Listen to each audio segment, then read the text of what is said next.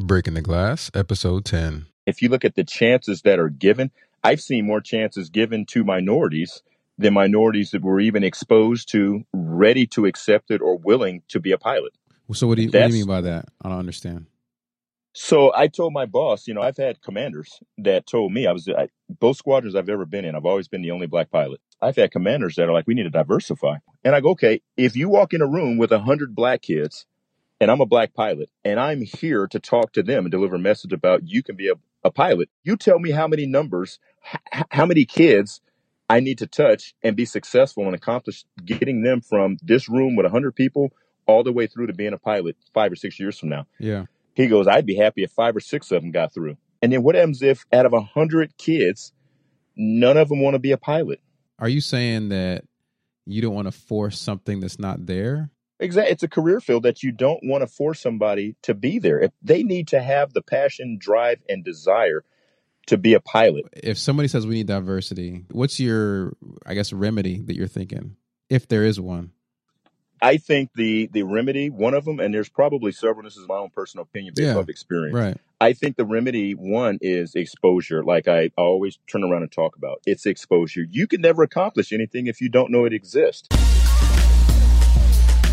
Welcome to the Breaking the Glass show with TQ Senkungu. Together we'll dig inside the success stories of people of color and share those stories to inspire you. Then we'll break down their path to show you what they did so you can learn from their wisdom and follow in their footsteps. Welcome to episode 10. I want to thank you for the continued ratings and reviews in iTunes. Your ratings and reviews help me move up the rankings. If you want to leave a review, just search iTunes or in Google for TQ Breaking the Glass, and it should be the first link that comes up, and you'll see my podcast. Find me there and leave a rating and review. This week, I spoke to Phil Dillingham. Phil grew up in a solid middle-class family in Sacramento, California. In his background, his father served in the Air Force, as well as having a cousin who flew fighters. Eventually, Phil was recruited by the Air Force Academy to play basketball. While at the academy, he did struggle academically, but he made it through and graduated. Upon graduation, he got into pilot training, where he excelled with the flying piece, but struggled academically. And his wife gave him some tips on how he could study efficiently, and once he figured that out, he was in business. He successfully finished pilot training and flew C-130s and later C-17s for the Air Force. Now, after his first 5 years flying, his wife was having a successful business career, so he made the decision and sacrifice to do what's called palace chase. And instead of moving from job to job in the Air Force, he continued his job and his career in the Air Force in the reserves. He'd be able to stay in one place near Sacramento, California, and work in the reserves, as well as go get a job flying for Continental Airlines, which later became United. During his time at United, in addition to flying long-haul flights, which are a minimum of 9 hours long, he was tapped to be part of a select team to give advanced training to all 13,000 pilots at United Airlines. Now, his work schedule is such that he'll do one of these long trips and be gone for 3 days, and then he'll be off work for 7 days. On those days off, he's pursued some entrepreneurial interests. His first company was a franchise which sold automotive accessories. Later on, he got the opportunity to partner with a local businessman who was looking to commercialize or make a business out of up-and-coming new technologies. Phil helps evaluate these technologies, create a business plan, and then work to build a team so he can invest in it Shark Tank style and then ultimately sell the business for a profit. He does all of this while being a great husband and the father of 2 daughters. Phil also does volunteer work and motivational speaking to youth and groups of all ages. He encourages people to listen and be disciplined. You have to be a good listener in order to pick up on opportunities that are out there and be exposed to the various options that exist for them. And then you have to have the discipline to make a plan and carry that plan out. Do all of that while being humble enough and bold enough to reach out for help whenever you need it, and you'll succeed. Phil has an easygoing intensity, and he's very straightforward. You're going to love listening to him and getting to know him. Please welcome my guest, Phil Dillingham. My guest today is Phil Dillingham. Phil, welcome to the show. Hey, thanks for having me. I'm looking forward to having a conversation, man. It's good to talk to you, and I'm looking forward to learning a lot from you. Me too, man. It's a long time in the making. I'm glad you reached out. I'm more so glad that we connected, man. It's like lifelong since we were, what, 18, 19? So this is great. Exactly, exactly. And so, why don't we start with a little bit of a lightning round background, and you tell a little bit about how you grew up and how life was for you. Yeah, so I'm originally from Sacramento, California. Older sister, older brother, big influence of mine. My mom and dad. Dad did two tours in Korea, in the Korean War, and retired. Came back, got out, started doing contracting for the U.S. Air Force, and we were in Stockton, California when I was born. Got transferred up to Sacramento. I was pretty much raised. I call that my home. My mom was high school educator for many years, one of two black teachers in a very small town, predominantly white, and everybody wanted to be in her class. So she was very known, and that's kind of what pushed me up to an educational level that I had to stand up to, kind of set the standard.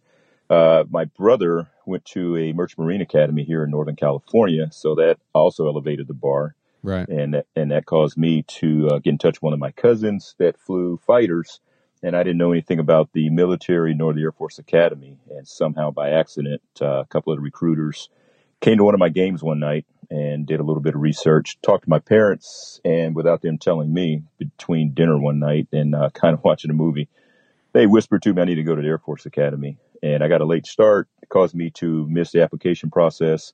They got me into the prep school, and that got me a nomination to the Air Force Academy. So born and raised here in in California, and my mom and dad pretty much were in the, I always jokingly tell folks, the north side of the tracks. They were in a predominantly well-off neighborhood. I Right. played basketball and grew up with the rougher crowd, which kind of made it difficult, but very much opened my eyes and made me well-rounded when hang out with the wrong crowd, but step away when they got ready to get in trouble, and hang out with the good crowd when the opportunity knocked to move forward. So We were classmates at the Air Force Academy, so I knew you starting when I managed a basketball team, and I always remember you could just jump out the gym, man.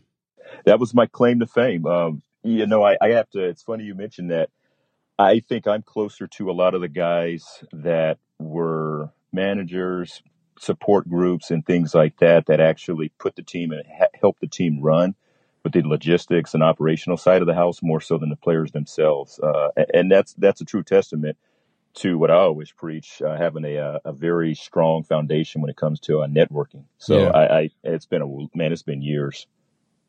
I know the experience at the academy is tough enough as it is. How was it for you, not only having to be a student, but also to be a D1 athlete? I mean, there's a lot of travel. People may not recognize this. They think like the lifestyle of an athlete is all glitz and glamour. But I remember some of those trips, man, to some seedy motels when you're on the JV squad and trying to balance all that travel with still trying to make good grades in school, as well as the military piece of it as well. How were you able to balance all that out? Yeah, that's a good question. Honestly, I didn't. I can honestly say I didn't. I, for the most part, struggled. I barely kept my head above water. I think at one point my junior year, including injuries and all that, I think I was carrying 23 and a half units just Wow. to keep my head above water and all of that. So it's not easy. What I learned the hard way was, again, having a network and communicating. When you're struggling, the biggest part of being a man is speaking up and saying, hey, I need help. And I did. And I still hit rock bottom, meaning that at my worst day, I didn't think it could get any worse, and it still did. And even when I asked for help, some folks just told me, hey, you know what, just go to bed and wake up in the morning and it's a new day. And that's the only thing that got me through. Wow. Guys like you, man, that, when I was struggling and I wanted to complain, that wouldn't listen or just patted me on the back and say, hey, man, you're up. Let's go. Let's get after it, and kept me Right. moving. So that foundation and that network was everything. And that's what got me through. So what made you, after the academy, want to be a pilot? Was it your cousin who flew, or did you have an innate interest in flying, or what made you go that direction? I did. With my dad working at an Air Force base as a civilian, his hangar, the hangar he used to work in, was right at the end of the runway. And here in Sacramento, they had a maintenance depot where they did a lot of engine runs on way back in the day, to date myself, the F-111. And it was notoriously known as one of the loudest airplanes in the inventory. So a couple of times I'd go out with my mom and we'd bring him lunch or something like that. And he'd say, hey, you want to go out to the edge of the building? And we would listen to the F-111s light the afterburner and they'd do a test run. And they'd take off and turn right and go up to Reno. turn around and come back in like 20 minutes. And I remember my parents saying, hey, your cousin flies those. And a couple of times he came to the house, he brought a jet in, went out and looked at it. I didn't really think anything of it. And I was that typical young, very athletic minority kid that was known my whole identity was basketball. And that got me all the way through high school up until my parents said, hey, that's plan B. Plan A needs to be academics, and you need to figure that out. So I made that my goal very late in high school, and I was lucky enough to be exposed to something. And once I got exposed to it, just like I preach, once you get exposed, that's everything. The next thing, which is second, but almost as important, is figuring out a plan. Right. And it sounds funny, but my mom and dad basically told me the only plan I had was going to the Air Force Academy. And that's where my cousin graduated. And that's why I always talk about, we'll probably get into perspectives. I didn't know of any other way. They told me no matter how bad you do, no matter how bad you want, no, period, the Air Force Academy, and that's it. And that's one of the reasons why I never quit. I kind of just struggled my way and pushed my way through it. I remember coming home, you go home during your vacation times, and I was home driving with my dad somewhere, and I was like, Dad, man, all my friends are talking about this. Like, what happened to all that money you had saved up for us to go to college? He was like, what money are you talking about? Like, you lucky you got to a school that's all paid for. So yeah. And then the conversation went on to whole some other thing. I was like, oh, all right, there it is. And it's so funny because, I think, and this is what's so ironic, when folks see me, number one, I'm 6'4", and I probably go 210, 215 now, and I'm still in shape. Right. It's funny because people look at me when I pull up and go in a restaurant, I'm driving around with the kids and the wife, and they always whisper, nudge each other and go, hey. And I always joke and look at our daughters and go, hey, they think I'm a retired athlete, everybody thinks I've retired as a pro football player. I played pro football somewhere, but nobody knows that. And then I have to go back when I do my motivational speaking engagements, which I have one in a couple hours tonight. I always go back and tell them, like, look, just realize this. Out of my high school team, one guy went to the NBA, played 6-7 seasons, had a multi-million-dollar contract. Two other guys had a chance. Things just didn't work out. But I played at that level in high school, but I barely got out of high school with maybe a 2.2. And I wasn't there that much. I think I spent more time chucking and jiving, trying to get into school, hang out with the wrong crowd and be cool because I was that typical athlete. But at the same time, I got into the Air Force Academy because of basketball. So ironically, I used my identity as he's just that very athletic jock. He is the typical jock in high school, probably isn't that smart. And then all of a sudden I disappear and folks are like, you went to where? Yeah, I went to the Air Force Academy. Right. So I always tell folks that, right? And the ironic thing is because I graduated from high school with a 2.2, my mom and dad saved up literally twice as much money for me to go to college as my brother. And that was the ongoing joke when I was in high school because they were like, you're probably not going to get out in 4 or 5 years. It's probably going to take you several years after the normal to get out. So I knew. And when I got to the academy, then I figured it out that, wait a minute, I'm getting a paycheck. Right. And my mom and dad were like, yeah, but you're good. Like, don't leave. We still got that money and it's being saved up. Right. But that's it. Like, you need to get there. So for us, it wasn't financial. But again, the perspective for me changed because that wasn't a worry. My worry was, this is my only option, which come to find out, it wasn't, right? I could have gone and my mom and dad would have helped me get a scholarship somewhere for I'd play in Division I basketball. But at the time, I didn't want that. I just wanted to be a normal guy. And they could have funded my college education. But that perspective is different if you really think about it, because kids nowadays, there's a lot of kids that are very smart. They're way smarter than where I was at that age. But financially, they don't have the means to go, and that's unfortunate. I wonder, there's a couple of things there. One of them would be you tell the story to kids about you struggling through school. Some people will then say, well, I can struggle too, so I'm just going to struggle my way and be like Phil and still come out ahead. If you were to wind back to that time during high school as an athlete, would you have done anything differently? Or like if there was Phil Jr. coming on, I know you have daughters, but if you had, or if you tell them, or if you tell your son who's maybe athletically gifted and has a chance for a scholarship, would you advise them to maybe have done things differently given your experience? I would. I tell folks right now with technology, I jokingly gave a motivational speech a couple months ago. And I had to tell a kid, the parents were there, it's about 200 people. And I think I caught a lot of folks off guard because that question came up. And I told them, I said, okay, so let me switch that question around and say, for our daughters right now, Our oldest daughter sees things like my older brother. Like, she can look at something and within 2 or 3 minutes figure it out. Our youngest daughter, I think she is in the process of seeing it, but just not as fast. But the minute that she doesn't get it quickly, like in athletics, she gets frustrated. And that was me. Yeah. So I tell her, hey, you do realize the answer is right in front of you. And I finally gotten her over the hump to where when she gets frustrated, she smiles, she sits back, and instead of struggling through it, she takes a deep breath and she looks at it, and she'll either try and figure out in a very small fashion, meaning that she won't get frustrated. And if she starts getting to the point where she can't get it, she'll push back, raise her hand, find a teacher and say, hey, look, this is how far I got, and try and explain it in a story.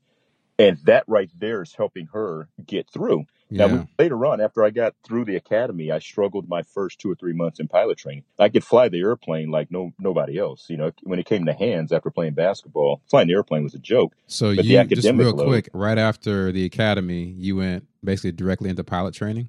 I did. Okay. And that's a testament to, I struggled through the academy so much that up until about 4 or 5 years ago, I still had a lot of hatred for that place because of the academic struggle that I went through. I always felt like nobody should struggle in their life like that to get through, period. The caveat is I didn't know what I didn't know.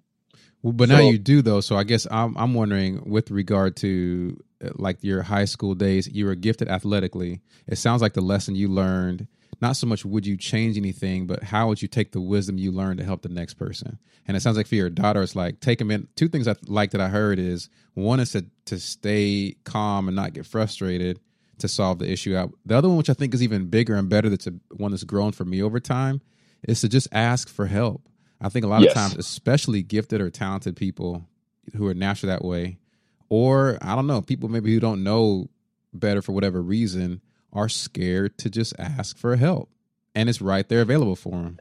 And it's typical minority. And I think it's that dimension. It's twofold, right? Because as an athlete, I got all the attention by going out, and I was that kid. I didn't start, but when I came off the bench, everybody in the crowd started getting their cameras ready, and they started sitting on the edge of the bleachers like something's about to go down. We're gonna get a highlight reel.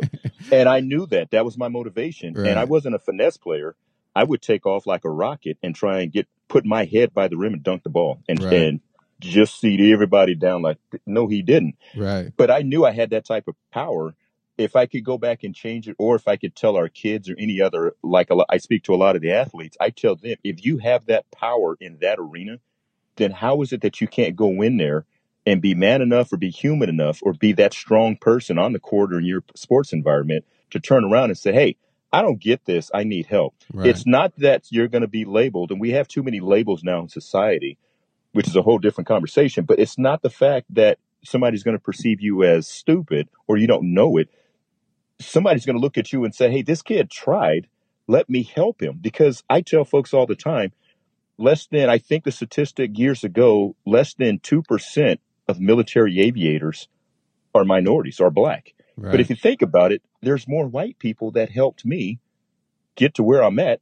And they were asking me, where are the other minorities? We need to diversify more so than the minorities were screaming we need to diversify. So that's what I would push. And a lot of times when I go and do motivational speaking engagements, I always highlight the athletes because they don't get that dynamic. I tell them, look, if you have all the power to capture attention, then everybody is looking at you. Eyes are on you. Don't say, hey, I don't know this. You need to be specific and say, hey, look, I tried this problem. And there's a way to formulate a question when you don't get something. You don't pop up and say, hey, I don't know this. You pop in and say, I tried this, used this equation, I read this book, tried to read this article. I'm not understanding this right. Can you help me out? And that's where people will step in. Now, if you're the typical athlete that I find right now that is lazier than I don't know what when it comes to academics because you haven't been exposed to how to be a good student, you've only been taught how to be a good athlete. That's another problem. And it's, again, that dimension, it goes several different ways. But if I could go back and change stuff or even talk to, like when I talk to student athletes now, including our kids, our daughters, I tell them that the worst thing you can do is be quiet. The worst thing you can do. And if you have a gift athletically, especially to get you to college on an athletic scholarship, to be in high school, every high school team at that level, they have tutors available. The coaches will get you extra help. Instead of going to practice, you need to be there in the academic arena getting that extra help for 30, 40 minutes. And to then be eligible. practice And later then on and practice. fill it out. Yeah. Well, sounds like you said you took that mentality into pilot training. So you were struggling a little bit academically in pilot training, although you could fly the plane. What was that part like? That was more frustrating because I actually still had the attention. They wanted me to go try out and play for the Air Force basketball team, but I had finally gotten through the academy. And at that point, I just wanted to be, believe it or not, a normal person. And I have a business partner that I grew up with. He played 7 seasons in the NFL. He played for the Bengals. Great guy. He's like a brother to me. And very much so, just lately, we're the same age in our early 40s. He said it too, where it's just good to be a normal guy. Right. To go out and not be.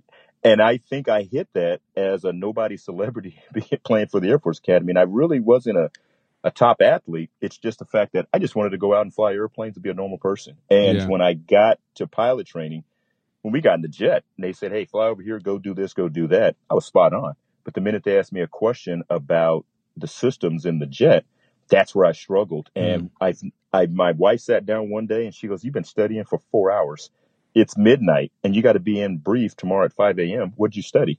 Typical, just like at the academy. I could not tell her, bro, one thing I remember from studying after 4 hours. Yeah. I couldn't. So that's where it came down to. She goes, you need to organize how you study. She took about an hour the next day and showed me, look at the chapter, look at the system, and paint a picture and outline it. Just go from big to small. You don't need to read every little paragraph and all of that.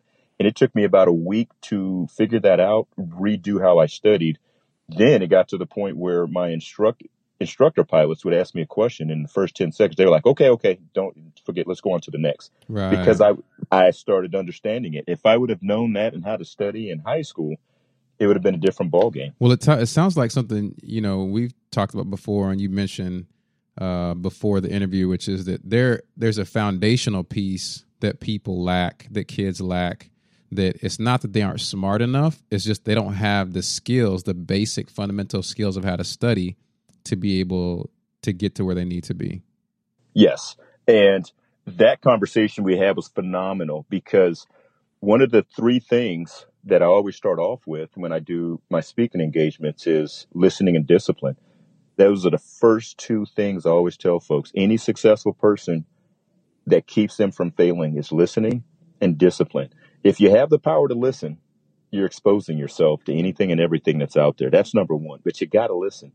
Then after that, do you have the discipline to develop a plan and execute it? Can you stick with that plan? And the plan, like I tell a lot of guys, I do a lot of help with military pilots getting out of the military and transition into the commercial airlines like United and whatnot. If it says add a cup of sugar, add a cup of sugar. Don't add a cup of sugar, a little pinch here and there and overflow. It just means add a cup of sugar. Right. But the typical mentality is, I got to do a little bit extra. I got to show them and prove. I'm like, no. You don't understand. There's nothing to do. It has nothing to do with that. All you need to do. I call it imitate, then innovate. Yeah, exactly. So those 2 things I tell folks, all you need to do is listen and have the discipline. I've never seen that not work for any kid, any adult, anybody that's trying to get ahead or accomplish something. If you can listen, just listen to what somebody is telling you and then have the discipline to go out and do it. So you had the ability to listen and use discipline with what your wife taught you, and that took you through pilot training. You ended up from there. Did you end up in the C-130 right out of pilot training? Yeah, so I got C-130s right out of pilot training, and I was pretty happy. I wanted to go fighters, but after talking to my cousin and being around some fighter pilots, I didn't know if that mentality or that lifestyle was going to be suitable for me, the family, and all of that. Ended up doing 130s. My wife graduated from college shortly before I finished pilot training. I chose Little Rock. She had family in Tennessee. A lot of her family founded Lane College, historically black college there in Tennessee. Wow. And I had family in Oklahoma. So we decided the middle ground would be Little Rock, Arkansas. And about a year into that assignment, 9/11 kicked off. She had just started with a pharmaceutical sales company based out of France as a vaccine specialist. I told her, because we don't have any kids, I'm going to fly my behind off. You go back and forth to the home office in Swiftwater, Pennsylvania, and build your career. And that's where we kind of took off. She got a 2-step promotion from Little Rock, Arkansas, one of 2 representatives for the area, back to San Francisco. She was going to represent pretty much all of Northern California, all the way down to SoCal, Reno, and all the way down to Hawaii. And we moved back. I Palace Chase, which I got off active duty and separated to the reserves. And we So that's started what Palace doing it. Chase is. You made it. If you slow that down, you said explain what Palace Chase is. So Palace Chase basically means you forego the remaining part of your active duty commitment and you can transition into the Guard or Reserve. And a lot of military personnel don't know that. And it's rare that you can do it. But I wrote a letter, requested it, and because my wife was getting a promotion and moving back. It's funny that she was making at the time, she was making a lot more than the wing commander on base. Wow. So I told a couple of my commanders, some other folks, there's no way I'm going to go home and tell her, hey, you got to forego your career. Especially when you're making more than the highest ranking person on base. Right. So I opted out, and they took the remaining part of my active duty commitment, which I had 4 years, and they doubled it and said, go find a Guard or Reserve squadron, and you can serve as a part-time reservist, traditional reservist, or guardsman for 8 years. And that's what I did. Okay. And then you coupled that with a career in commercial airlines as well? Yeah, so when I left the 130, I got hired on by a unit out here in Fairfield, California, Travis Air Force Base, about 30, 40 minutes outside of Sacramento, which we moved back to our hometown and started a family. And I started flying the C-17. And about 5 months after that, I got hired at Continental Airlines and flew for them for about 6 or 7 years until they merged with United. Okay. And so now you're managing both flying for the airlines as well as flying for the Guard as well. Yes, for the reserves. And I also have a side business where I do business ventures and different company activities on my own with 2 or 3 other partners at a time too. So let's talk about your career in the airlines, because there's some folks out there who, whether they're currently in the military, flying right now or thinking about going that way, they want to think about what could my life be like after I'm flying for the military. And part of that does include flying for the commercial airlines. What was it like getting that job, and what is the experience of being a commercial pilot like?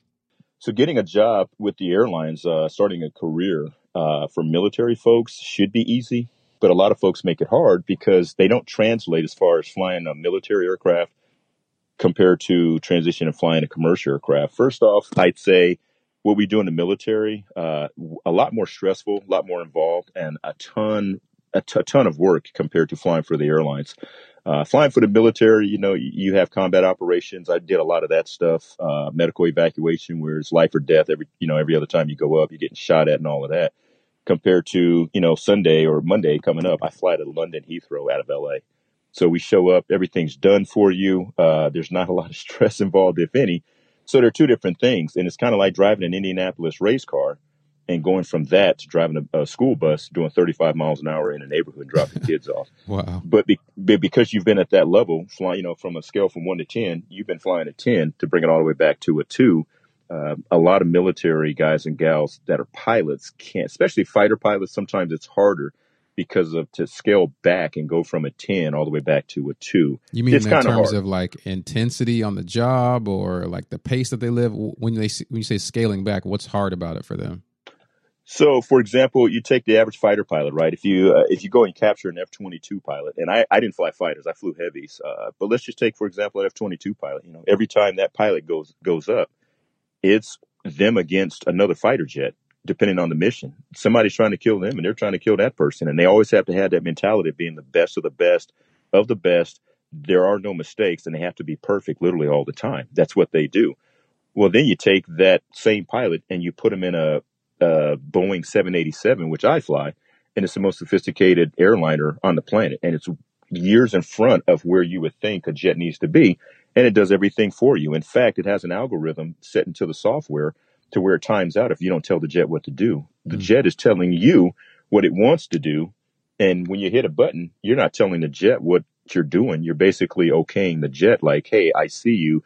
Go ahead and go to the next algorithm. Wow. So to tell somebody that's been flying fighters, hey, every time you go up, you'll brief for 2 weeks to go fly a 1-hour sortie. And at that 1 hour, you might only be fighting the enemy for 4 to 5 seconds. And the fight's only going to be 2 seconds at, Mach 1 or in a 9 or 10 G turn to kill something.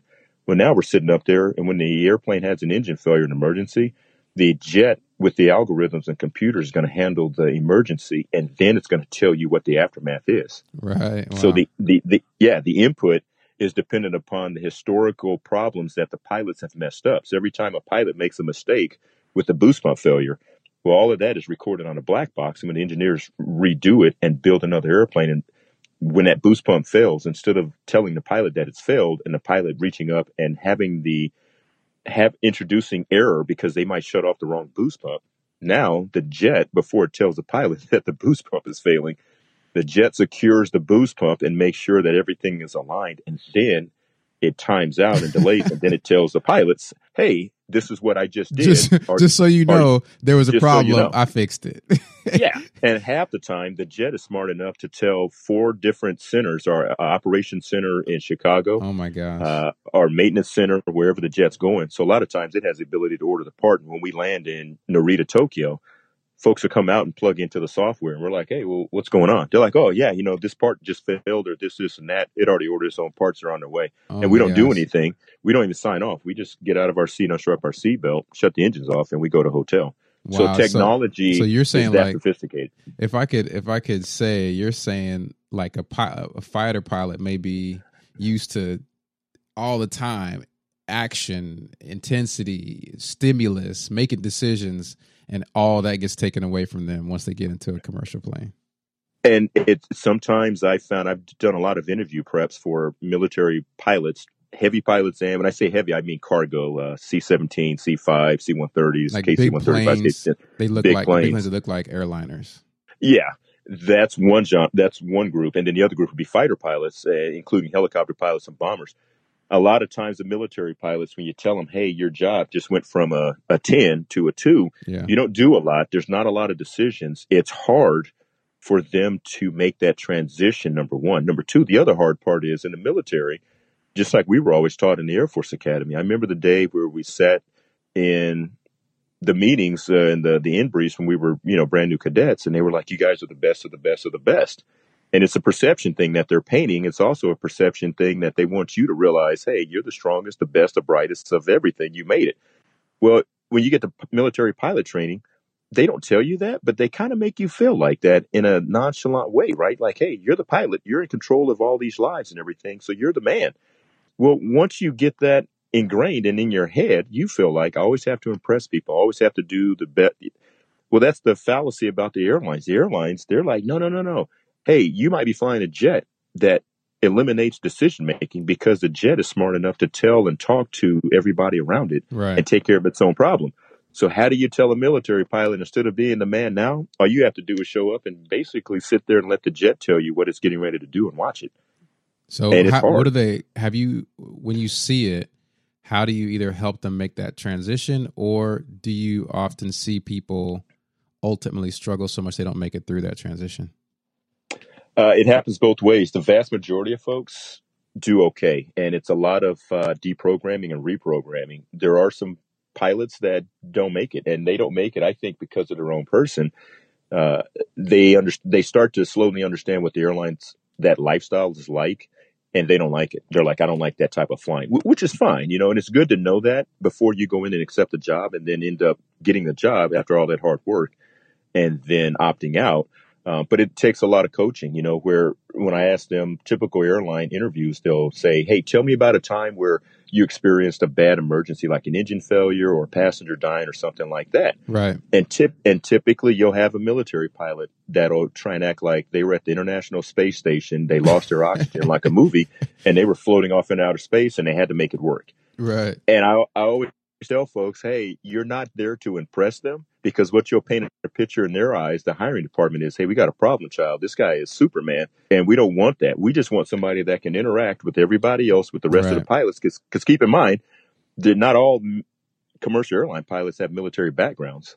So you might be sitting in an airplane working with somebody that's barely flown an airplane that's carried 70 people from coast to coast, compared to a fighter pilot that has multiple kills and has probably done stuff on that doesn't even exist to the president.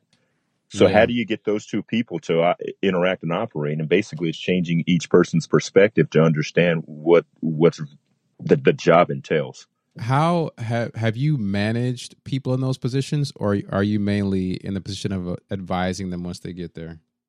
Mostly advising. I've worked in our hiring department for my squadron, and I've actually conducted interview boards, and I had that experience, which is great. For the company, it's just kind of helping out when I meet up with folks or a network, and somebody will tell me, hey, this guy that you flew with in pilot training, after 20 years in the military, he's coming over to fly for United or FedEx.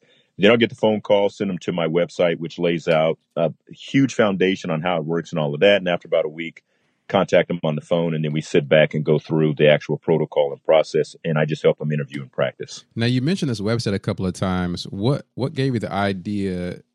Talk a little bit more about what it is, and what gave you the idea to start a business prepping people for interviews like this? So when I got hired, the typical airline interview lasts, if you're doing really good and answering all the questions in the right format, typically lasts about 45 minutes. If they're looking for some other things from you, just to be thorough, it'll go maybe an hour. If you totally bomb it, it's like an hour and 10, and you know that you didn't get it. My interview lasted about 15 minutes. It was quick and it was short. And I actually had a chance to go in and talk to the three guys that sat on my panel and ask them, like, hey, what did I do right? What did I do wrong? And they were like, if every interview that we could conduct went like yours, we would literally be in fifth heaven. We would hire everybody. So I got a lot of feedback.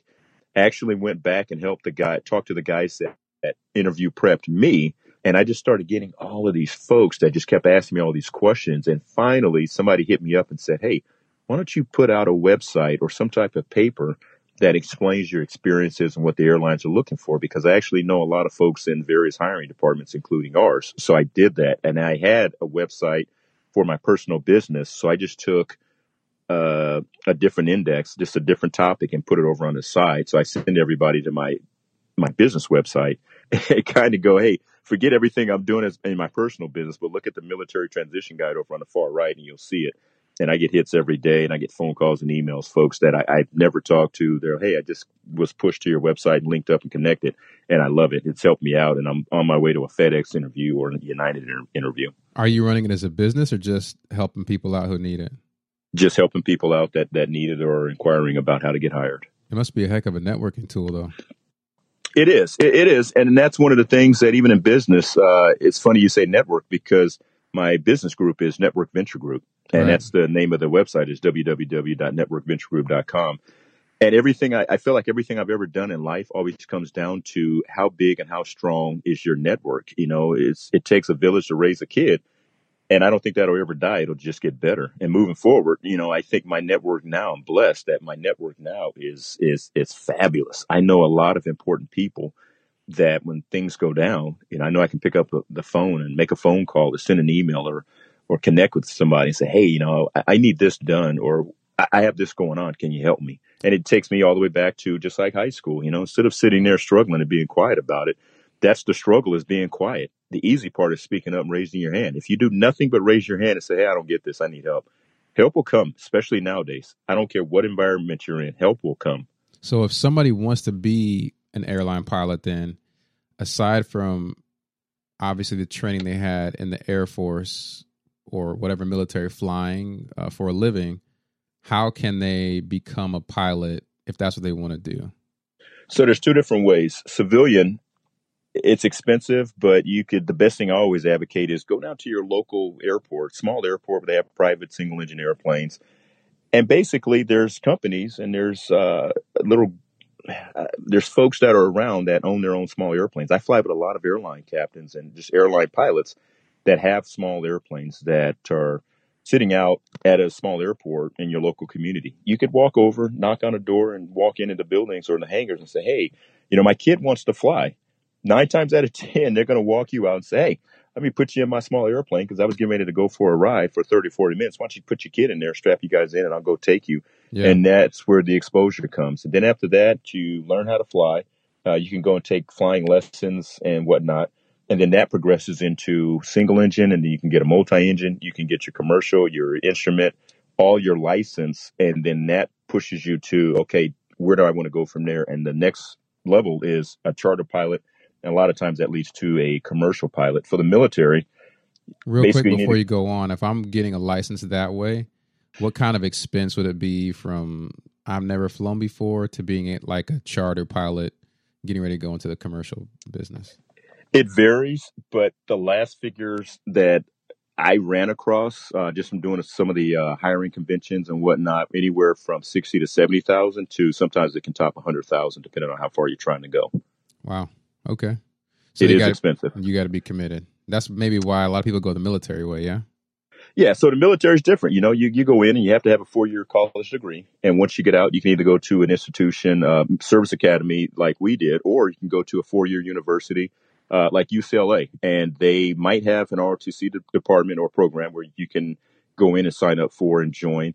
And you get out, you take your commission. Once you're commissioned as a second lieutenant, you go and find a unit, or you tell your recruiter or wherever the Air Force Personnel Center says, if you can test into it and score high enough, then you can be pushed over to a slot or to a group of folks that's interested in going to pilot training. And it's very selective.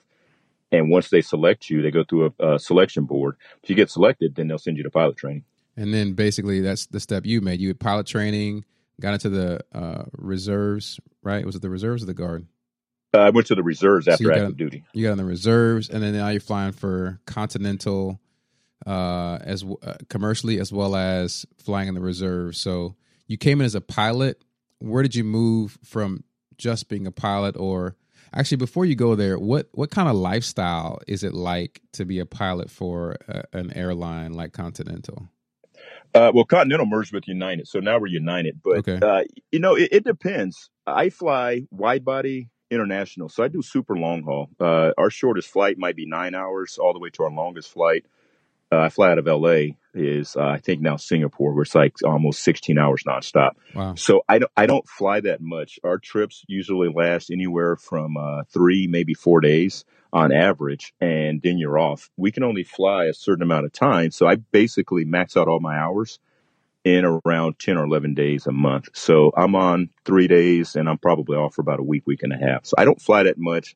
I average about 21 to 22, sometimes 23 days off a month. And I hate to fly on the weekends because of our daughters who are 11 and 8. I do everything I can to be super dad and make all their sporting events on the weekend.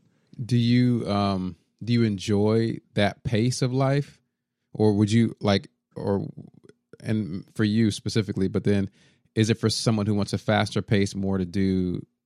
Is that the right thing for them, or should they think about something different as far as flying is concerned? Well, there's different ways of doing it. Stark contrast would be Southwest. Southwest, instead of doing one long 16-hour leg, a lot of their pilots, they might do 4 or 5 short legs in a day and never leave the continental U.S. Right. So their stuff is a lot faster, a lot quicker, and a lot more frequent, to where once we get airborne, we're pretty lazy. We sit up in the cockpit and the jet literally flies itself all the way down to an auto land where the jet will land itself. So if you're looking for time off, I would recommend going to a major airline and going to the wide body lifestyle.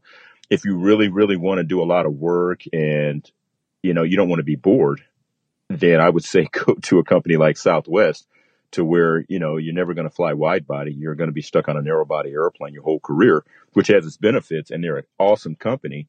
I just like the wide body. I like flying in a big, comfortable airplane. And on that 16-hour flight, you're probably, worst case, you're going to get about a 7-hour break where you can go in the bunk. And we have lie flat bunks up top where it's an actual bed. You can go up there and sleep for 7 or 8 hours on end. Yeah. Okay. And I've seen a lot of pictures of the meals you get on LinkedIn. It seems like you eat pretty good on those flights too. I do, man. That's why I gotta stay in this gym and keep it moving, because wide body pilots, your first year, you typically gain 10 to 15 pounds because They serve you first class meals and they are on point. Wide body pilots get wide bodies themselves. That's why they call us wide body pilots, bro. So at United, how about progressing? Did you do any other experiences or have any larger responsibilities while you're there, or are you trying to stay pilot status? That's a good thing. Other than the military, that's a good thing about being in the commercial. Once you show up and go fly and once you get back, you're done. They don't call you. They don't bother you. That's it. So on my 23 days off a month, nobody calls me. Company doesn't bother me. They don't call me. They don't mess with me. I am off. They're not going to call me in the middle of the night and say, you need to take a jet to Iraq and rescue somebody. So that part is good. But I actually flew with some very high management pilots that, after building some rapport and interacting and flying with them in the cockpit, they identified me and said, you're a young guy with a hell of a resume. You need to do some different stuff. And I told them by nature, I'm lazy. And they were like, you know what, just let us look into some stuff. And I looked at that as number one, opportunity, and number two, that would give me the ability to expand my network. Right. So I ended up applying based off of a management guy that was a mentor to me, said, put my name in the hat. And I got selected to teach a class. It was about 32 or 33 pilots of the 13,000. And the 32 or 33 of us, I can't remember the number, sorry, but we got tasked in an 8-month period to teach class to all 13,000 pilots at the company. And Wow. It was absolute phenomenal time because I took a lot of my struggle and upbringing and how I learn and how I see things. And that's how I kind of ran my class as a facilitator. Okay. And so that was a good experience. And then you still have all this extra time off. What type of things? I know you started a whole separate business in your time off. Why don't you talk about what that's about? So I always had I owned a company with my brother. We bought it to a franchise where it was an automotive accessory store. We had 2 of them here in the Sacramento area. And this one of is them did back all right. Whenever you were in about 05, something like that? Yeah. As soon as I separated off active duty and got hired at the company and started changing my schedule to have all this time off, our oldest daughter, she was just arrived in the world, and it allowed me to stay at home, be on call. I could go out and service the shops as an owner. I owned it without managing. And it was nice. It was a franchise buy-in. The stores were open for, I want to say, 3 or 4 years. And what did the stores do? So we did automotive accessories. So basically anything and everything that can be done to a car, a truck, motorcycles, from tinting the windows, tire rims, tricking the car out, doing whatever. And that was always an interest of mine, a side hobby and whatnot. So we bought into the franchise, and one store did okay, the other one didn't. And at the end of the day, it just became a headache with the family and our second kid on the way. I'm like, hey, you know what? Let's just go dark. So we kind of got rid of the stores, but I still kept that business sense of, I'm not a business major, but I kind of wanted to own my own business, especially with all the time I had off. Right. So I networked back and forth. My brother, who is a senior associate for a multi-million-dollar building firm out here on the West Coast, I just call him, he has the big brain. And, I hate when folks say we look like twins, because I always figured there has to be a good looking one and there has to be a smart one. So obviously when people say we look alike, I guess I'm the dumb one, but I used his big brain, and I always throw numbers and projects at him. I go out, network, secure some business ventures, turn around and throw it to him, and he'll come up with a nice business plan or a good idea. And then we'll sit down and try and knock it out. And then my third business partner is like a brother to me. We've grown up together and always stayed in contact. He's the guy that retired from the NFL. So his network is vast. He knows everybody and anybody from Jupiter all the way to Mars. So Between the 3 of us, I always felt like, you know what, we have the ability to make a run at a lot of different things. And we've been together for about 2 or 3 years. And that's what the website shows. And I actually signed on to an agreement with a company that actually does research technology and builds companies for sale and profit around the technology. So I'm one of probably about 4 or 5 dozen partners that we work directly for a guy that owns his own company.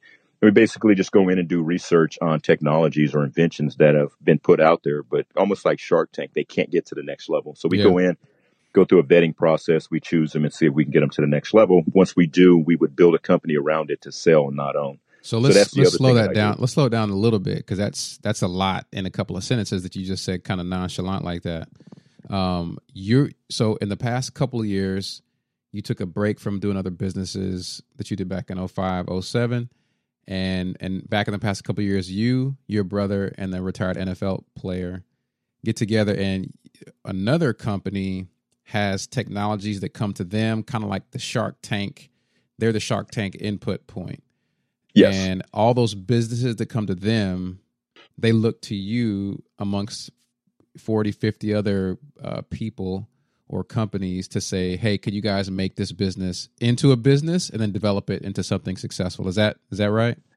Yeah, well, my business group, I operate with the 40 or 50 other partners. I operate completely separate. Right. But within my business group, with my brother and my other business partner, we're just giving it a go on our own, where we're out in the local community. Or if I hear of a business venture as separate than the technology stuff that I do research on to vet, that is completely separate. So I actually was able and fortunate enough to link horns with my other 2 business partners, and then go out. And we've struggled a couple of times. I would probably say out of the 4 or 5 ventures that we've looked at, 2 or 3 have done okay, 2 have tanked, but it just kind of leveled out the playing field where we didn't gain or lose.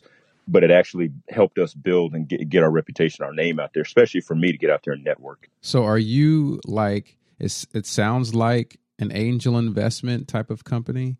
Is that a good classification, or how would you classify it? For my business group, it's probably on a smaller level where we've invested a little bit of money, financial interest with a commitment. And then at the end of the day, we got back what we made and then some. And then some other stuff, we didn't get back what we made. On the other side, I negotiated into a contract that I can't really talk about the terms, but it's a 7-year term. And I have access to a database over 100,000 inventions, technologies, and all of that as a partner. And I go in and I spend the time on my own leisure. It might be an hour a day, 2 hours a day, or whatever at my own pace. And I can look at all of the different database entries and all of that, which are actually technologies. Once I find one that I think we can build a company around, I submit it and it goes up a hierarchy, which is a vetting process in the firm. And it takes about a week and a half, 2 weeks for them to come back and say, hey, we think this will work, or no, we're going to deny it and write it up as a negative. And then it's back to the drawing board with me. I do that separate on the side from my actual venture group with my brother and my other buddy. Right. Okay. And so sounds like there's two lanes. There's the side that you guys investigate businesses on your own and take advantage of whatever opportunities come. Then there's this database that you invest in. You research and invest in technologies if they're viable and vetted properly. Yes. And that's interesting. I think a lot of folks who want to be entrepreneurs, a way to do that is either starting your own business or doing like what you're doing, is finding other businesses and make them viable and successful. I have friends too who do that kind of thing. And I wonder, when you look at a business, what are some things that you may not be able to talk about the specific businesses or the deal, but when you're looking at something like that, what makes you look at, how do you identify whether that company is going to be successful, whether there's a marketplace for it, and whether you want to take it further into the vetting process? What are some key things that you look for? So I have a business model that I use, and it's it's heavily influenced by the guy that owns the firm and the company. And the vetting process is secretive. It's way above my pay grade. But for me, I look at it as, supply and demand and profit. And keep in mind, I don't have a business degree. So a lot of this is just through the School of Hard Knocks. But is it, first off, like we owned our automotive accessory shops, is there a need? And then if there's a need, is it a luxury buy or is it a necessity? Anytime you're in business, if you can sell a necessity where somebody has to have it, you're probably going to be a lot better off than a luxury item where somebody is standing in line at a grocery store and they look over and see some cherry flavored chapstick. They're like, hey, I guess I'll buy that for 32 cents. If there's a necessity or a need for it and you can match that up, that's what I typically look for. Then after that, I look for, okay, what's the actual product and what's the catch? What is it going to do? What is it going to improve?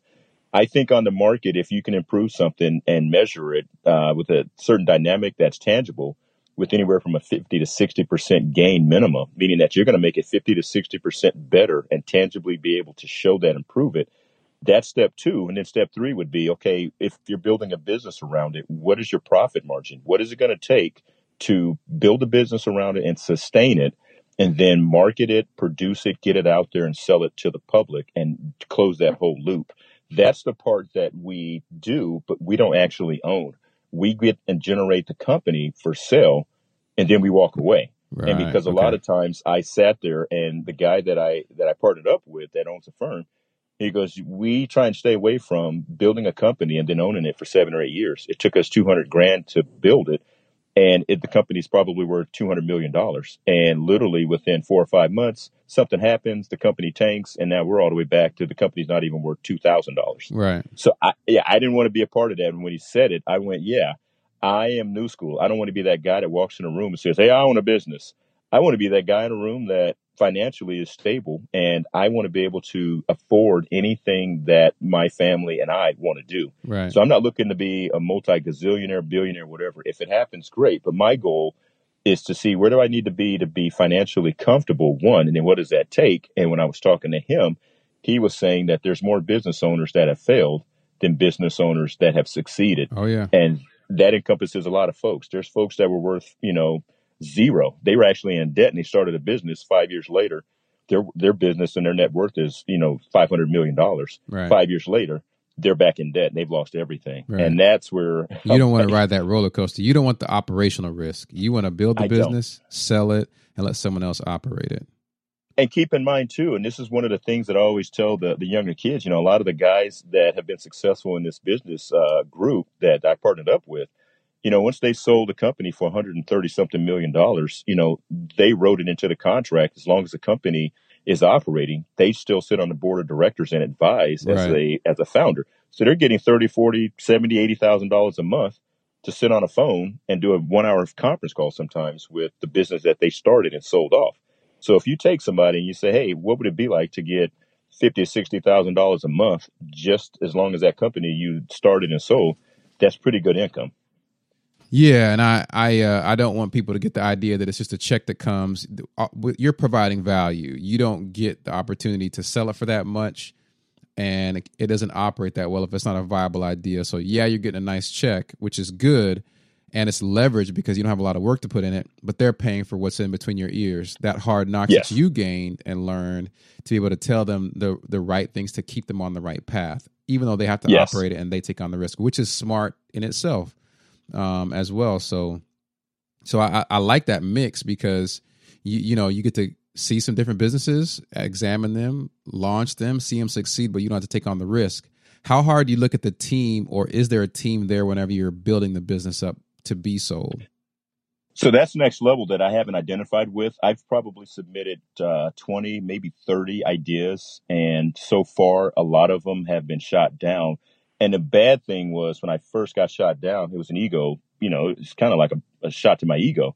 Then as I started sitting back thinking, perception is everything, like I always tell our kids, then I started thinking, wait a minute, I'm getting better at looking and identifying them as time goes on. So instead of the first 5 or 6 of 10 that I submitted getting shot down like with a nuclear bomb, then it got to the point where somebody was like, hey, okay, look at these two right here.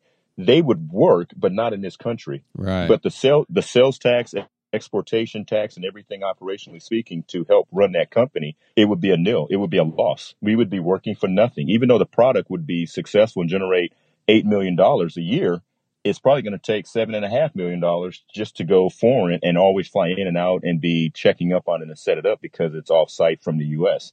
And then all of a sudden, I'm like, that's why that one technology or invention didn't make it with the mom and pop that did it and invented it out of their backyard. So I learned, and that's the experience that I'm like, that's invaluable. The thing to me that's kind of amazing is that you're doing that, although like you said, you didn't have a long string of business background. You didn't have a business degree, but it sounds like you networked your way into this opportunity and then leverage other partners on your team to make it successful once the opportunity came. I had to. I absolutely had to. And I always had that saying. My brother we used to joke around over pizza and beer. And I'm like, I want to do less to make more. And my brother would always laugh and look at me and go, how about being smarter to make more? Exposure is so important. Sometimes exposure is almost equally as important as perception, and perception to me is everything. I had a life-changing experience with our oldest years ago. I was walking through a bookstore and I looked down, and I've never read a book from cover to cover, believe it or not. I never have. I hate reading. Even if it's about airplanes, cars, my hobby, whatever, I just don't like reading. Now, if you put it on a documentary and I can see it on TV, I'm more visual. But I look down and I see this book that talks about love is letting go of fear. And it caught my attention like, man, that's crazy. So I picked the book up. It's 140 pages. And our oldest daughter sitting there like, you going to buy that? And I wanted to give her the same answer I always gave everybody else. I don't read. I couldn't say that to our oldest daughter and be a bad influence. So because of that, I had to bite the bullet. And I'm like, yeah, Daddy will buy it. I bought the book, bro. I believe it or not, it was 140 pages. I read the book overnight, and that was the first time I read it. And I highlighted stuff, wrote notes in it. And basically the take from it was my major at the Air Force Academy was behavioral science, which is phenomenal too, because I started looking into why do people behave a certain way. And that was the underlying theme that I thought about, and the book talks about, is our human nature. We're inquisitive, but our fear is kind of like Darwinism, right? Our fear protects us. So until you actually get exposed to something, your initial reaction to it is to fear it. Fear turns into hate. Hate turns into, hey, that's not my way. But once you get to figure out something and like it and experience it, then that's why the book is called Love is Letting Go of Fear. Once you figure out and get over the fear, you are now in many ways, more susceptible. You're opening yourself up for the opportunity to like it. So I read the book, and then it explained a lot of stuff. It explained why in high school, I never wanted to be the straight A student because I looked at all the kids we would rough up and beat up and bully and call nerds. Right. Well, then I look at it, I want our daughters to be straight A students. I tell our daughters, I hope you're a nerd. But I looked at how it was perceived to be a nerd, and that was my fear. Right. So, of course, like human nature, I hated it. And then that turned into, it influenced me. And I tell a lot of kids now, there's no way it's not humanly possible that the latest Future or Fetty Wap album can come out. And before it even hits the mainstream, you know every song, every verse, every beat, but you can't get in there and you can't even pass a calculus test. Right. It makes no sense to me, right? Especially when kids are walking around with a smartphone. How you going to be done with a smartphone? So a lot of the speaking engagements that I do, I laugh at, and I always throw perceptions, everything. And I start off by talking about listening and discipline. And I make the whole class, whoever I'm talking to, my audience, memorize that. I said, at the end of the day, I want you to memorize two things, listening and discipline. And then that should influence your perspective. There's no way all of these kids can walk around and know every hot artist, R&B, rap, this, that, TV show. And they know like tech gear. They know the latest apps that I've never even heard of. Like my nephews, man, they're live in North Carolina, but I put them on my family for the iPhone apps. And so they gotta get my approval before they get an app. And the apps they're saying, like, I'm like, this is kind of a cool app. How did you even hear about this thing existing? So they can do research. They have knowledge. They just, like you said, they're not knowing how to leverage it properly or apply that brain power in other areas. So if I could go back and change things like in high school, it would be perception and motivation. You know, how do you motivate these kids nowadays, especially with the older generation? Every year, I'm part of a 100 Black Men of America and all of that, and we do stuff. I look at these older guys that don't get the generational gap, and they're always talking about where they came from with the Martin Luther Kings and all of the Black historical influential civic leaders and all of that. And I'm like, hey, look, that was a long time ago. We can't forget it. But at the same time, we can't be stuck on, hey, listening to the older regime. We need to figure out the new regime and understand, hey, the perception is different. There's more people nowadays, in my opinion, that want to help you if you ask for it and if you present yourself in a fashion that looks like you want to be helped. I'm sure that's a controversial point of view whenever you bring it up that way. It is. And how do you balance in learning the wisdom from what those generations taught us with the also the good point of saying, let's modernize it and think about what's happening today as well?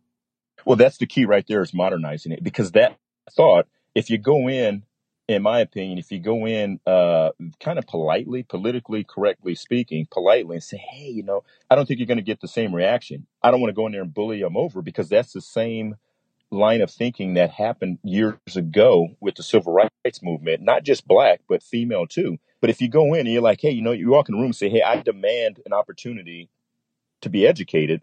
That's different than walking in and saying, hey, I'm here for the class, and leaving it at that. Yeah. I'm sitting down in your class. I don't need to tell you I'm here to be educated. I'm sitting down, I enroll, so let's get going. But I look at a lot of folks that walk in and they spend more time, energy, and effort being mad and forceful to get ahead. And it turns people off that were never going to turn them down. But it changes the person's perspective of like, look, I never saw race, gender. I'm holding a class for 30 people. You just walked in my class belligerently saying, hey, I'm African-American, or I'm Latina, I'm Hispanic, and you're going to teach me. Then it turns the teacher off. The teacher was like, I was never against you. I don't care what nationality or gender you are. I just want to open up the class and have you learn. Is that how you've dealt with, or how have you dealt with any kind of discrimination or racism or bias in any environment? How have you experienced it, and maybe perhaps how have you dealt with it? You know, I've experienced it in flying, in the fact of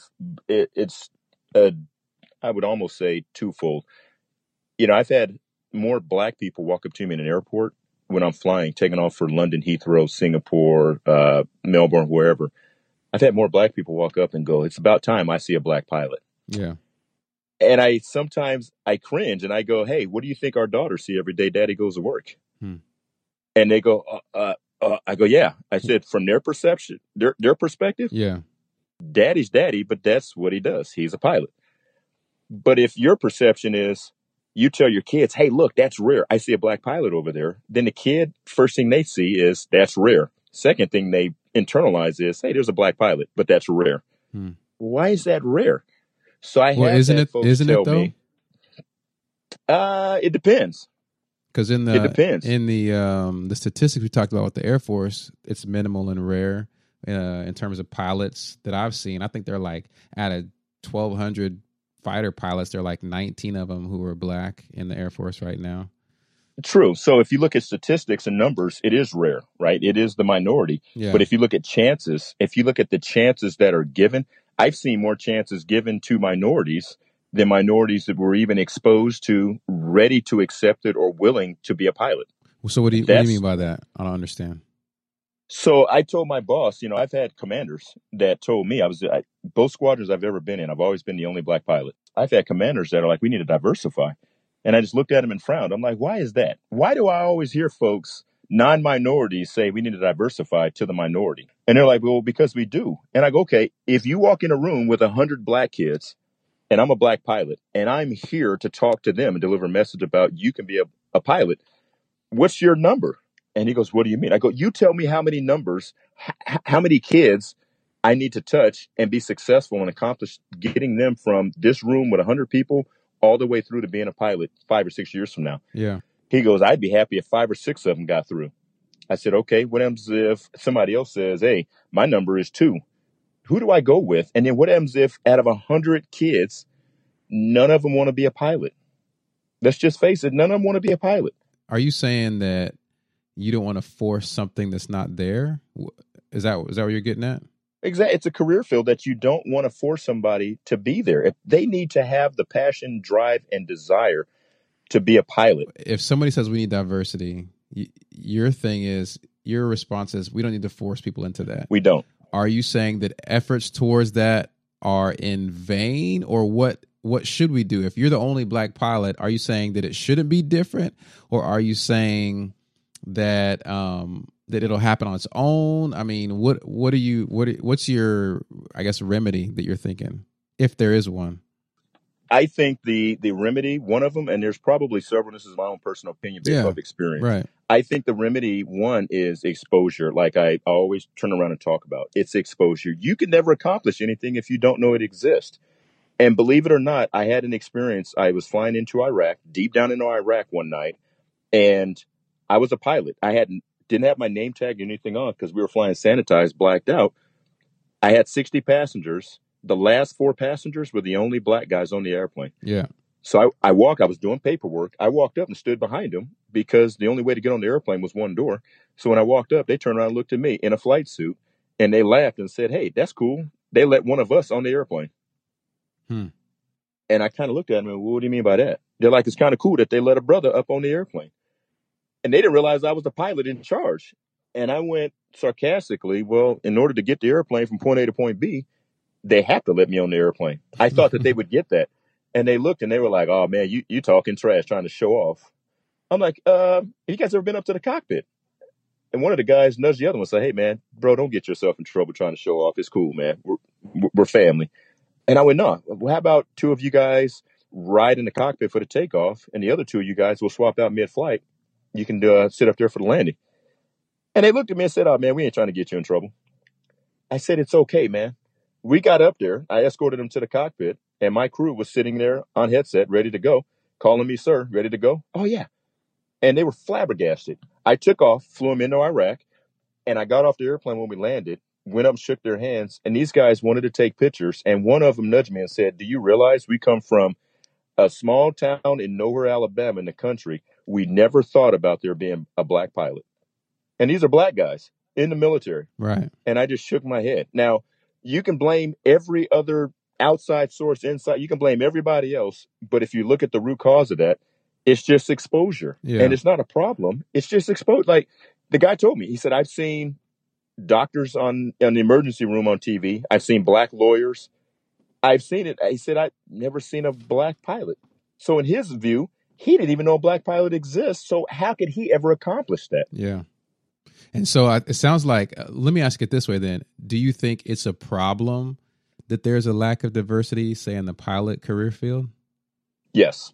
Okay. Yes. And because I think go ahead. I think you limit your environment by not having diversity. I think you limit in every single way. You may not agree or disagree Right. with where or why or how they got there, but at least you get exposed. And once you're exposed, you understand the why.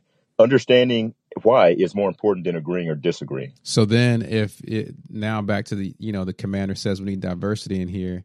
Your issue is let's not try to force it. If I'm maybe even putting words in your mouth, your issue is let's go back to the very beginning and expose people to it, and and then the people who are there, once you get there, just now you know what the opportunity is, maximize it while you're there, and then down the stream over time, that problem will be solved. Yes, and I think you have a higher probability of finding more accomplishment through that than basically going in there. And I don't want to say you're forcing people, but your expectations end up being, hey, we need to go find 5 kids and turn them into pilots. And what you're really doing is, I think you're kind of forcing them instead of saying, and it's a two-way street, because by showing them, hey, you can be a pilot. Are you interested? And this is what it takes. You don't just show them, like, I show them everything. Here's what it's like to fly. Here's my daily schedule. Here's my lifestyle. But here's how I got there. Yeah. And how I got there is just as important, because the two-way street is what I do is one way. The second way is this is the process, right? And then they understand, well, I may not want to be a pilot. Right. But I know here's the commonality is I want to be a doctor. I got to go to school. Yeah, I want to be a lawyer. Oh, I got to go to school, like my brother. Yeah, I want to be a electrical and mechanical engineer. Oh, I got to go to school. At a certain point, the only way they know is I got to go to school. Right. And that's where perspectives come in, because our daughters understand literally high school is like junior high. It's like elementary school. It's like college. They're all one. Once you get that one high school, you're really not done. They're expecting like, oh, no, we're done once we get out of college. It sounds like you almost float above any issues of discrimination or things like that. Like it's not a big impact in what you deal with at all. You know what? Honestly, it really isn't. Sometimes I've said that if I had to sum up my struggle, I didn't even realize that it was a struggle. I didn't realize so-and-so didn't want me to succeed in being a pilot because I was black. Like, I kid you not. Have you ever had somebody flip you off or insult you, and you just sit there and look at them like, I don't even understand what you're trying to do? Yeah. And then it frustrates them, right? The other day in traffic, guy cut me off, and I just stared at him, and he looked at me, honked the horn, and flipped me off. And he ran the stop sign. And the more he flipped me off, I just kept a straight face and kept looking at him. Yeah. Man, he almost blew a gasket getting mad because I didn't acknowledge him flipping me off. Yeah. I think in a way that's my subtle demeanor of maybe I was just too stupid to realize there were people discriminating against me. Right. I don't remember or didn't know. I just kept it moving. Yeah. You know what? This is a common thing I'll say on the show is that I feel like I've faced discrimination maybe 2 or 3 times, 5 at the most in my life. And this is the first time I've heard like a thing that is a reason why. It may have been like, maybe that thing that person did, maybe that was discrimination. And I didn't perceive it that way. Which goes back to perception. And even if somebody is discriminating, what do you do? Like, are they preventing you from moving forward? They may be, though, Phil. I guess that's the thing. Is like in some cases, like, for example, when I talked to the first interview I did, Bryce Fisher mentioned that, an executive of his company, they were saying, we're going to stop recruiting in HBCUs. And he's like, well, we're not interested in diversity then. And the executive's like, well, we don't want to lower our standards, and it is by definition preventing. And this is Merrill Lynch; it's not some small boutique firm. And I'm sure there are people that want to work at a company like that at HBCUs. So it is in some ways preventing even the entry opportunity for some folks to get into that environment that other folks wouldn't otherwise have. True. But I think, and we've seen that happen too at multiple companies where they're not outlandishly saying or openly saying, we want to lower our standards by hiring pilots from this group. What we've done is some of the guys and gals like Bryce Fisher, hey, I'm here, even though I didn't go to HBC, historically black college, but let me tell you this. look at what I am doing and the conversation we're having and where I'm at now. Yeah. You need to at least figure out how to get that person from whatever level you think they're on to here where I'm sitting having this conversation with you. Right. And I think when you turn it around and change somebody's perspective to answer that question, they do one or two things. You want it to be the CEO because they're one figurehead at the top. Everybody else below them, once you expose them, they're sitting there in the audience going, hey, that is a good question. How are you going to answer that? Mm-hmm. Now, the answer is different when everybody in the company is interested in your own deck, like, hey, we're waiting for an answer. Now, if you have to answer it one-on-one in your office and you're not being held accountable, then you're never going to get the answer that should be. Yeah. Yeah. And I think one of the hallmarks for you in that way that allows you, it seems like, because I watch you on LinkedIn, man, and you have a good following, I think, because you appear to be an easygoing person and you speak to issues very naturally and personally. While you do, like, I love the picture you had of all the black pilots that got shared tons of times. So it's not like you shy away from the issue. It's just you have a different perception of it and you allow other perspectives to occur. But how do you do that? How would you advise people to understand other perspectives without being biased? That's an interesting question.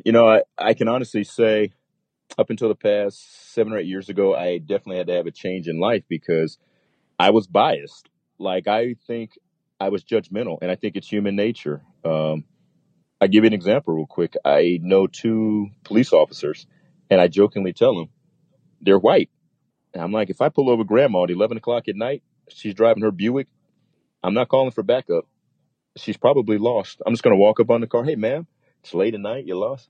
If I pull over an old school Buick with 4 brothers that look like some of my cousins, some of my friends I grew up with, I'm calling for backup, SWAT team. Everything. You know what I mean? Like, and that's just, why am I doing that? It's because if I see a stray dog and it's a little Chihuahua, I'm not afraid. Like, oh, here, little puppy, you lost, give me some water. If I see a Rottweiler, keep it moving. I'm gonna grab our girl. Hey, let's walk in and take shelter. Well, here's the key question. If it was 4 white dudes that maybe don't look like your cousin, would you still call for backup in the SWAT team? I would. Okay. Because I'm a police officer and I look at it as these 4 white dudes could be just as bad, if not worse, than these 4 black dudes, but I'm not taking a chance. Right. Now, when I walk up on the Chihuahua, my fear of a big Rottweiler biting my hand off may not be as bad as this little Chihuahua might have rabies. Right. I don't know now, but a month from now, I might be slobbering at the mouth. So again, it's experience and perspective. And I think if you are telling human beings to forget all of their experience in the past, that's wrong, because that's how we live. That's how we progress. Should you tell them to relearn it? I wouldn't say relearn it. Okay. I would say focus and understand. Don't agree or disagree, but understand why your bias is of such, because your bias is what defines you. Yeah. And you don't want to change all of that. It's just, why do I think an older white lady driving at 11 o'clock at night might be lost or harmless compared to there might be 4 black guys, 4 white guys, 4 Latino guys? It's just, you know what I mean? I drive a Range Rover. I get more people that look at me when I step out, not as here's some young black dude.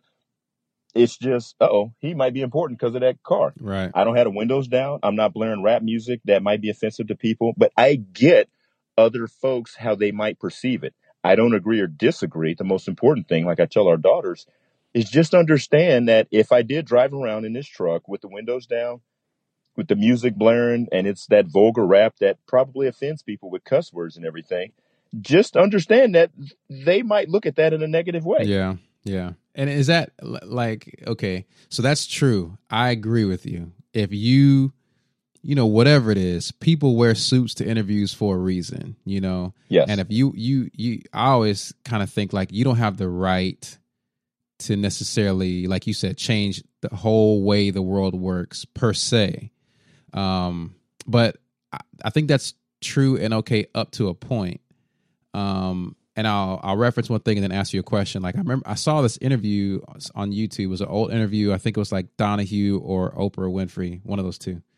And it was this old or maybe middle-aged white lady, and there was a guy on stage in a suit, black dude, who had locks or dreads. I don't know which one. I always get confused.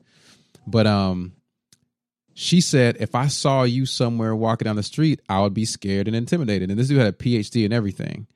Yeah. So that's true. And you don't ask people to forget things. But my question for you is it right that she carry that opinion?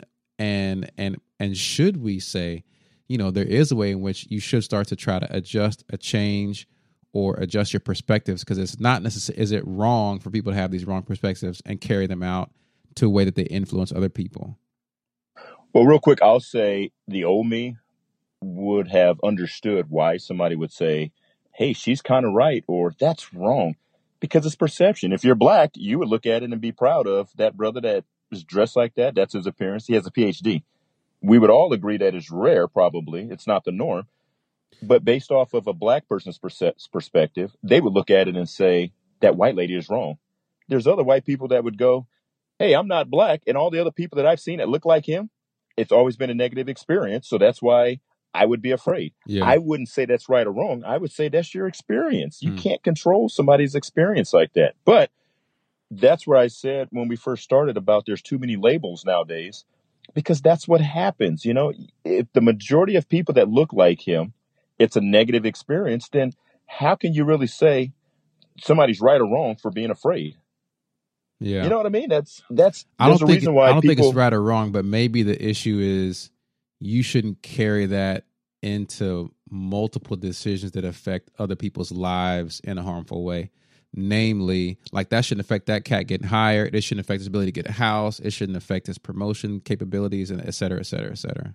It shouldn't, but that's what my second thought is. Nowadays, probably the last 10 years, and unfortunately, but fortunately, it happened once we had kids, I stopped having that bias and I started forcing myself to look at that person for what they are instead of having a pre-bias and saying, hey, it's wrong because this guy has dreads. Right. Oh, he has a PhD? Well, okay, that's all right because he has a PhD. It's okay to look like that.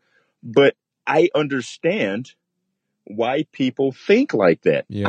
I understand why other minorities see me in my uniform walking to a wide-body jet, getting ready to take off and fly. And there's older black people that are proud because they didn't see it that much. They didn't have the opportunity. Nowadays, a lot of kids will see me and blow it off and go, black pilot, whatever, because there is the opportunity. Now, I'm not saying right or wrong how frequent the opportunities are, right. But they are out there. And I think moving forward, that generational gap, it has to be addressed. But I think it comes down to perspectives, and you can't argue somebody's opinion is right or wrong. I think more or less you need to accept it and understand why they have that opinion and how they got it. No, that makes sense. And I think the generation gap, because I hadn't even thought about this coming into this discussion, man, but the generation gap is a problem in that there isn't a language to talk to a new generation who was maybe born with a black president. True. Like there's not a language to say, like I imagine it'd be hard to reconcile some issues of discrimination with the achievement of other minorities. And I know people say like you can't use the anomaly, like the special, like you can't use Phil Dillingham's to define every single black person's experience because not everyone had your upbringing. They didn't have a cousin at the academy, all that stuff. At the same time, a kid who sees that won't have a grid for understanding a discussion that's rooted in 1960s, 50s politics. I think is that what you're saying? Yeah. And I can't expect to deliver the same message to parents that grew up in the 40s, 50s, 60s that are now grandparents that gave their kids a different speech when you had to fight for an opportunity. Whoever had to fight for an opportunity, they're completely ingrained for the rest of their life. They're going to handle things, in my opinion, a lot different than the next generation that they could have influenced because they're constantly fighting for opportunity. Well, now you don't have to fight and opportunity is there. Like I told some folks the other day, what's the excuse now for not understanding, not capitalizing on an opportunity, but understanding it and looking at it? Well, I think so. This is one where we'll probably learn this together, but I deal with some folks who, and you may have had this experience to a certain degree, but there are environments in which there aren't the same opportunity levels for everybody.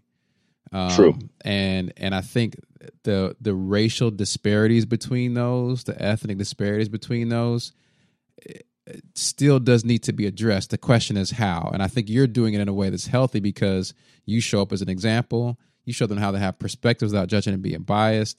You do a good job of saying, hey, have discipline. And what's the second word? I already forgot. I forgot your speech word. Well, discipline. Listening and discipline. Listening, so to show them how to have listening and discipline, and to just show up with the expectation that they're going to succeed. They don't have to fight for their right when they got it. Just do it by executing. I think all those, man, are awesome ways to help have a 21st century version of that message. I wonder for you personally, as you reflect on yourself, Phil, what are some characteristics about you that helped you to succeed in the ways that you have, whether it's as a pilot or as a business person or as an effective networker and now a person who speaks motivationally to groups of all sizes? You know, I humor makes me the comedian I am, which I failed at being a comedian. But, you know, I look at things like I just alluded to a little while ago. You know, I sometimes think success is everything, but I think I'm too dumb to fail. Yeah. Like failing is an option, in my opinion, right? Like, real quick, I get this analogy. I get this situation where I draw up on a board when I speak to kids. I put a circle up on the board and I put Sacramento. I don't even draw a line, but I put an X down at the bottom and put LA. Yeah. And I go, everybody here sees that Sacramento is semi-north of LA, right? How do you get there? So I give a pen to somebody in the room, volunteer, say, hey, go ahead, show me how you get there. You know how many kids get up there and they stare at the board and they draw a squiggly line left, right, and try and say, we take this highway. And at the end of 20 minutes, I take another red pen. I just draw a straight line, straight down. Zoop. Right.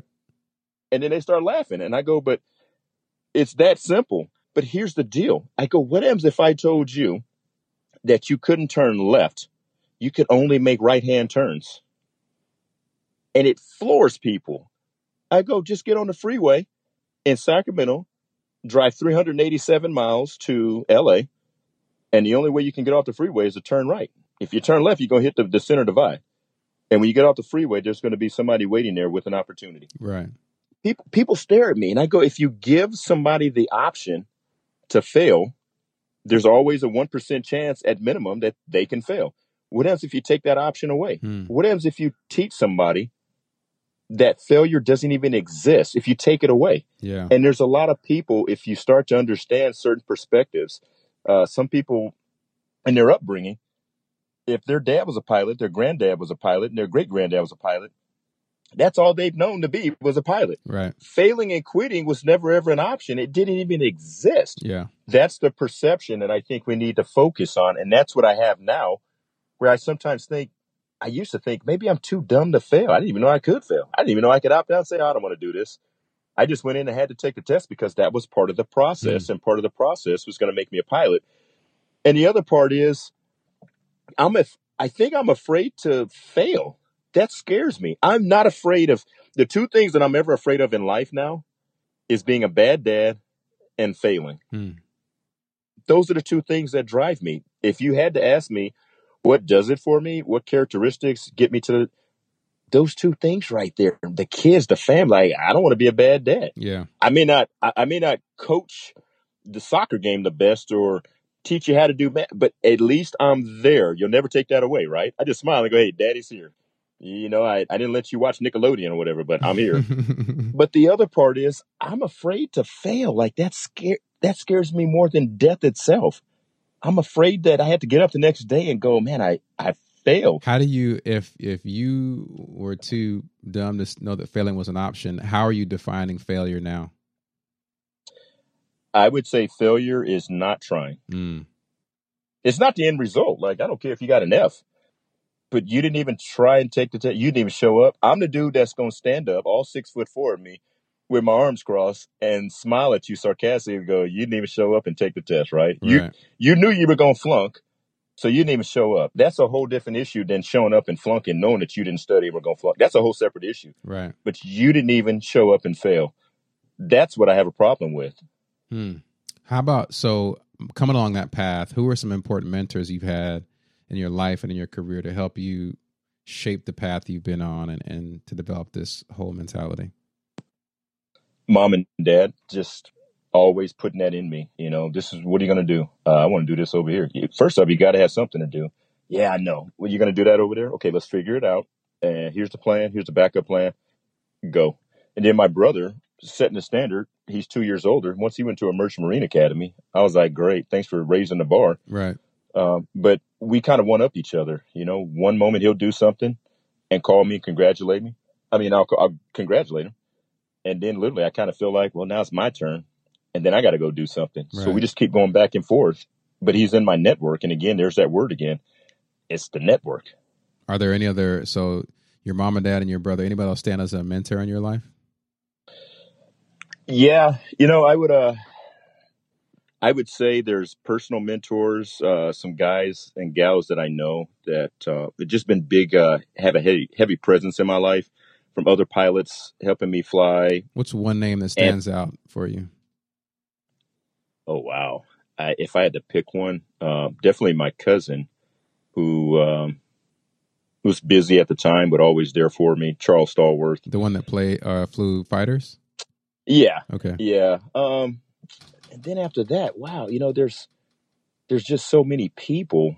I don't even know if I could name one name. It sounds like you have like a cloud of mentors out there. Man, it's just a huge network. I can honestly say a guy that I never had a chance to thank, but I had an encounter with him, was a Tuskegee Airman, and his name is Lee Charles. And I think he's known as the only ace, black ace that ever lived. And he was a Tuskegee Airman. Yeah. And at the time, I ran into him sitting at a bar.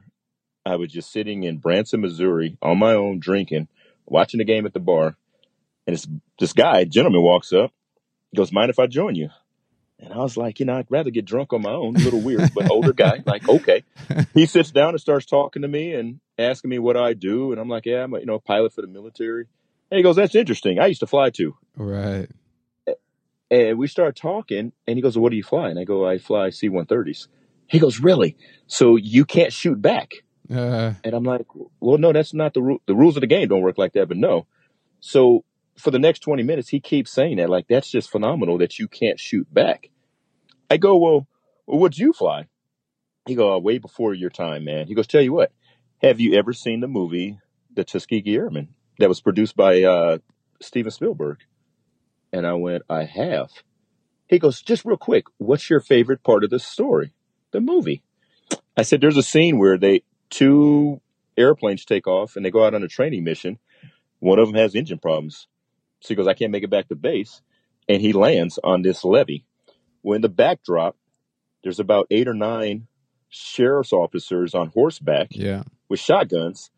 And they're escorting and watching all of these black prisoners dig ditches. These 2 P-51 Mustangs, and keep in mind, 40, 50, 60 years ago, they land on a levee. These 2 fighter pilots get out, leathered up. All you can see are their eyes. And the sheriffs on horseback ride up to them, put their shotguns down. And they're like, those are beautiful airplanes. Hey, you guys need help? And the guy takes his mask off and his helmet. And the sheriff's officers are shocked that they're black. And they're like, oh, my goodness. The 2 black guys think it's normal because that's their environment, their perception. They're like, nah, we're good. Tighten up some bolts and we'll be out of here in a minute. All of the black prisoners are floored, like, oh, my goodness. Those guys fixed the airplane and take off. This guy sitting next to me goes, out of that whole Tuskegee Airmen movie and what they did and all of that, that's your best part. Right. I said, yeah, just that dynamic was funny. So he nudges me and takes a sip of beer and looks at me and goes, what else was I supposed to do? And I go, you're kidding me. That was you? Right. And he goes, yeah. So I get his name and I go home that night, Google it. And I'm like, oh my goodness. And that's where I had one of those life-changing experiences of, he was looking at me like, you fly an airplane where you can't shoot back. That's crazy. But I'm looking at him like, you're the only black ace that's ever lived. Yeah. And then when I did more research, he only got credited with 4.5 kills because he did not want to be known or highlighted other than the Tuskegee Airmen. How phenomenal is that? He didn't want that. He was like, hey, I'm a Tuskegee Airman. He was that guy, right? And I figured that out. I never got a chance to meet him again. He's since passed. But encounters like that, I internalized and it pushed me. When I meet a kid, when they shake hands with me tonight, and I tell them, here's my business card. If it goes unused, that's the worst thing you can do. Even if you call me and say, hey, I don't want to be a pilot. Well, what do you want to be? I want to be an engineer. Well, guess what? My brother's an engineer. You should talk to him. That's where the network goes. And if I could teach kids anything, that's what it would be. Grow your network. The network's the most important thing you will ever be a part of. You're doing an amazing job of that, man. I can really tell. And I think the last thing I wanted to ask you is what are 3 books? Now, you said you only read 1 so far. So if you have more, like tell me the name of that book again. If you have any others that you'd recommend, let me know what they are. You know, I read the book that changed everything was Love is Letting Go of Fear. Okay. And I don't love too many things outside the family, so I had to switch that word love with like, and just understand that you have a fear of anything you don't know. You fear it. So get to know it before you just hate it. You might learn that you love it or like it. Any other books you'd recommend? Off the top of my head, I can't. I read Sun Tzu, The Art of War. Mm-hmm. And I think that was more of an interesting read. It was way too long for me. But I understood the philosophy of mentally understanding your environment, and more so not how you perceive it, but if you're fighting against an enemy or if you're interacting with somebody else, their opinion and how they formulated that opinion is more important than anything you'll ever know. Yeah. That's what I got out of that book. And it was backed up with Love is Letting Go of Fear. What do you do? Those 2 books did it for me. Oh, that's good. Those are 2 good ones, man. What do you do for fun? You know, interact with the kids. Anything that goes on with our daughters, I'm there. I just started developing the habit of trying to build muscle cars. I'm really, really getting into muscle cars now. Started with the Corvette, huh? I still got it, and just had a little accident with it with the motor. We rebuilt it. It's getting new interior. I will always have that car, man. That was my claim to fame at the Academy. I've since acquired a 68 Camaro drop top. Wow. And we're restoring that. And I'm about to go in half with my parents on hopefully a 64.5 Mustang. And then after that, our oldest daughter, who's 11, she wants a Corvette Stingray, a 69 Stingray. Wow. So I have a long distance business associate that is interested in building cars and flipping them for a small profit. But the profit in my book is I get to play with them and drive them. Yeah. And I'm going to roll all of the profits right back into buying and flipping cars. So where can people find you online if they want to, Phil? My website, www.networkventuregroup.com. And it has the layout of my business group, which is called the Dillingham Group. And all of our contact info, latest stuff. There's a blog on there and what we're doing. Awesome, man. Well, Phil, great conversation. As always, man, it's a great conversation having with you. And I hope you've enjoyed it as well. I did, man. I was looking forward to this. I'm glad we got this in. Well, my guest today has been Phil Dillingham. Phil, thanks for being on the show. Hey, thank you, man.